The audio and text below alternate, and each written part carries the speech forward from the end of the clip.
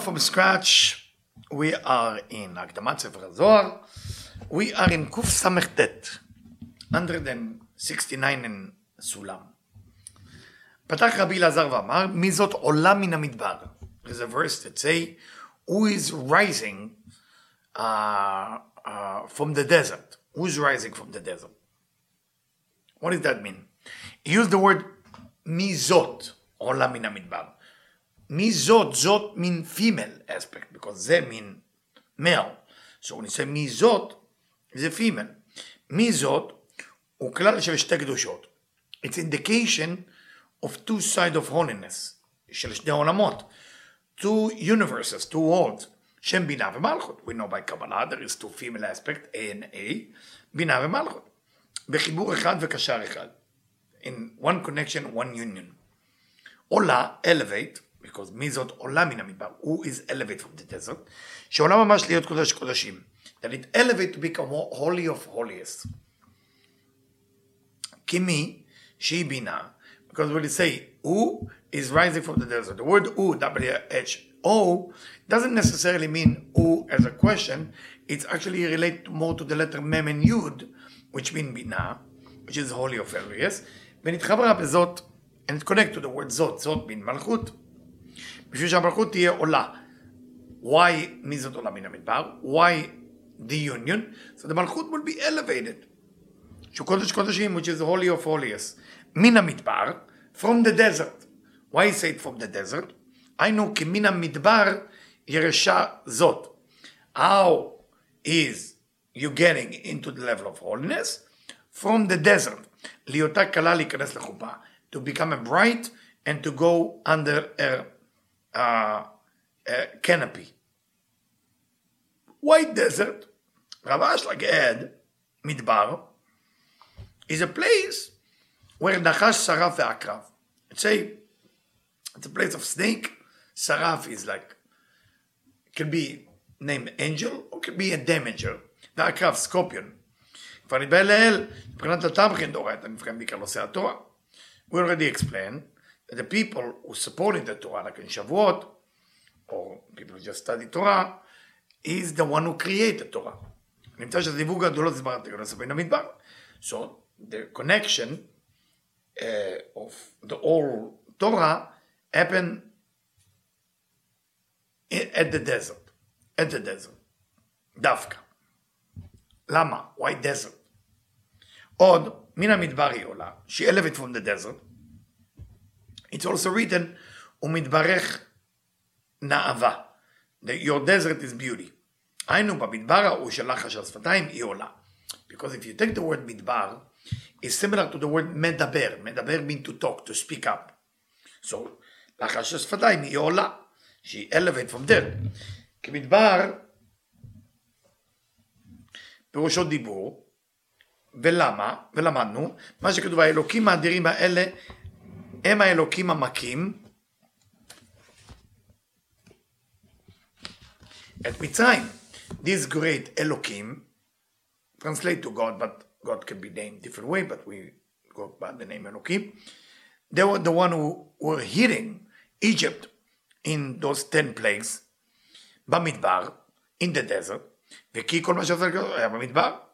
But, say the Zohar, but God didn't hit the Egyptian in the desert. הלא ביישוב היה, it was in their home, in the city. אלא במדבר, פשוט בדיבור. So what does that mean that it was hitting them in the desert? It's not necessarily mean the desert, say the Zohar, it's been בדיבור, with the talk, with the verse. כמו שנאמר, ומתברך נאווה, וכתוב במדבר ערים. אף עולה מן המדבר כך. מן המדבר ודאי, דהיינו באותו הדיבור של הפה, היא המלכות עולה ונכנסת בין הכנפיים שלהם. From the talking of the daughter, which is מלכות, through that she is going under the wings of בינה. שהיא בינה. ואחר כך על ידי דיבור היא המלכות יורדת ושורה על ראשי העם הקדוש. And through the talk, she is go and dwell on the holy people of Israel. Of course, you have to study more. And that subject, what is being dibur, we know that every time you pray, every time you study Torah, those words creating light, almost like or choser from here up, and through that you have now room for the light from above to go down to below.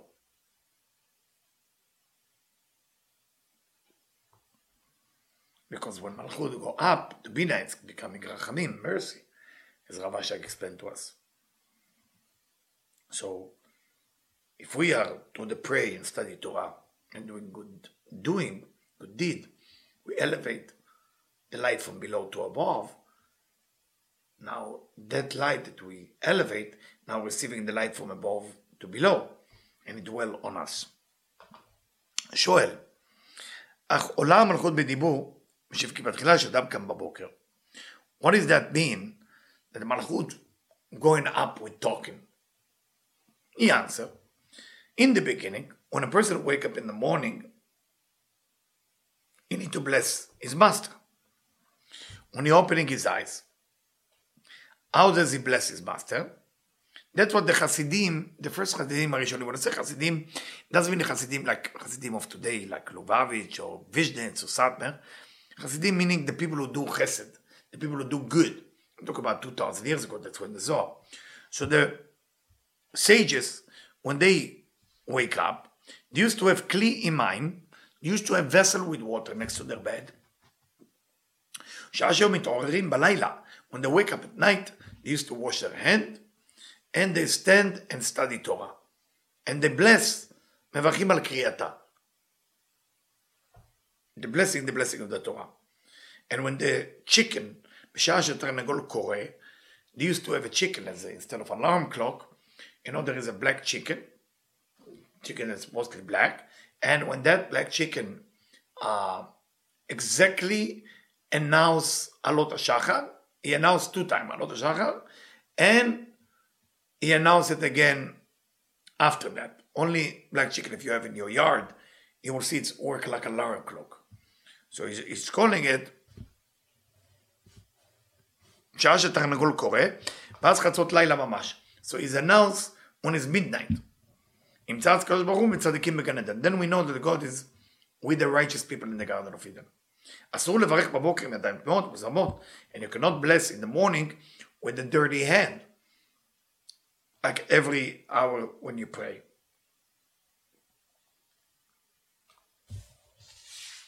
There is so much more here. Yeah.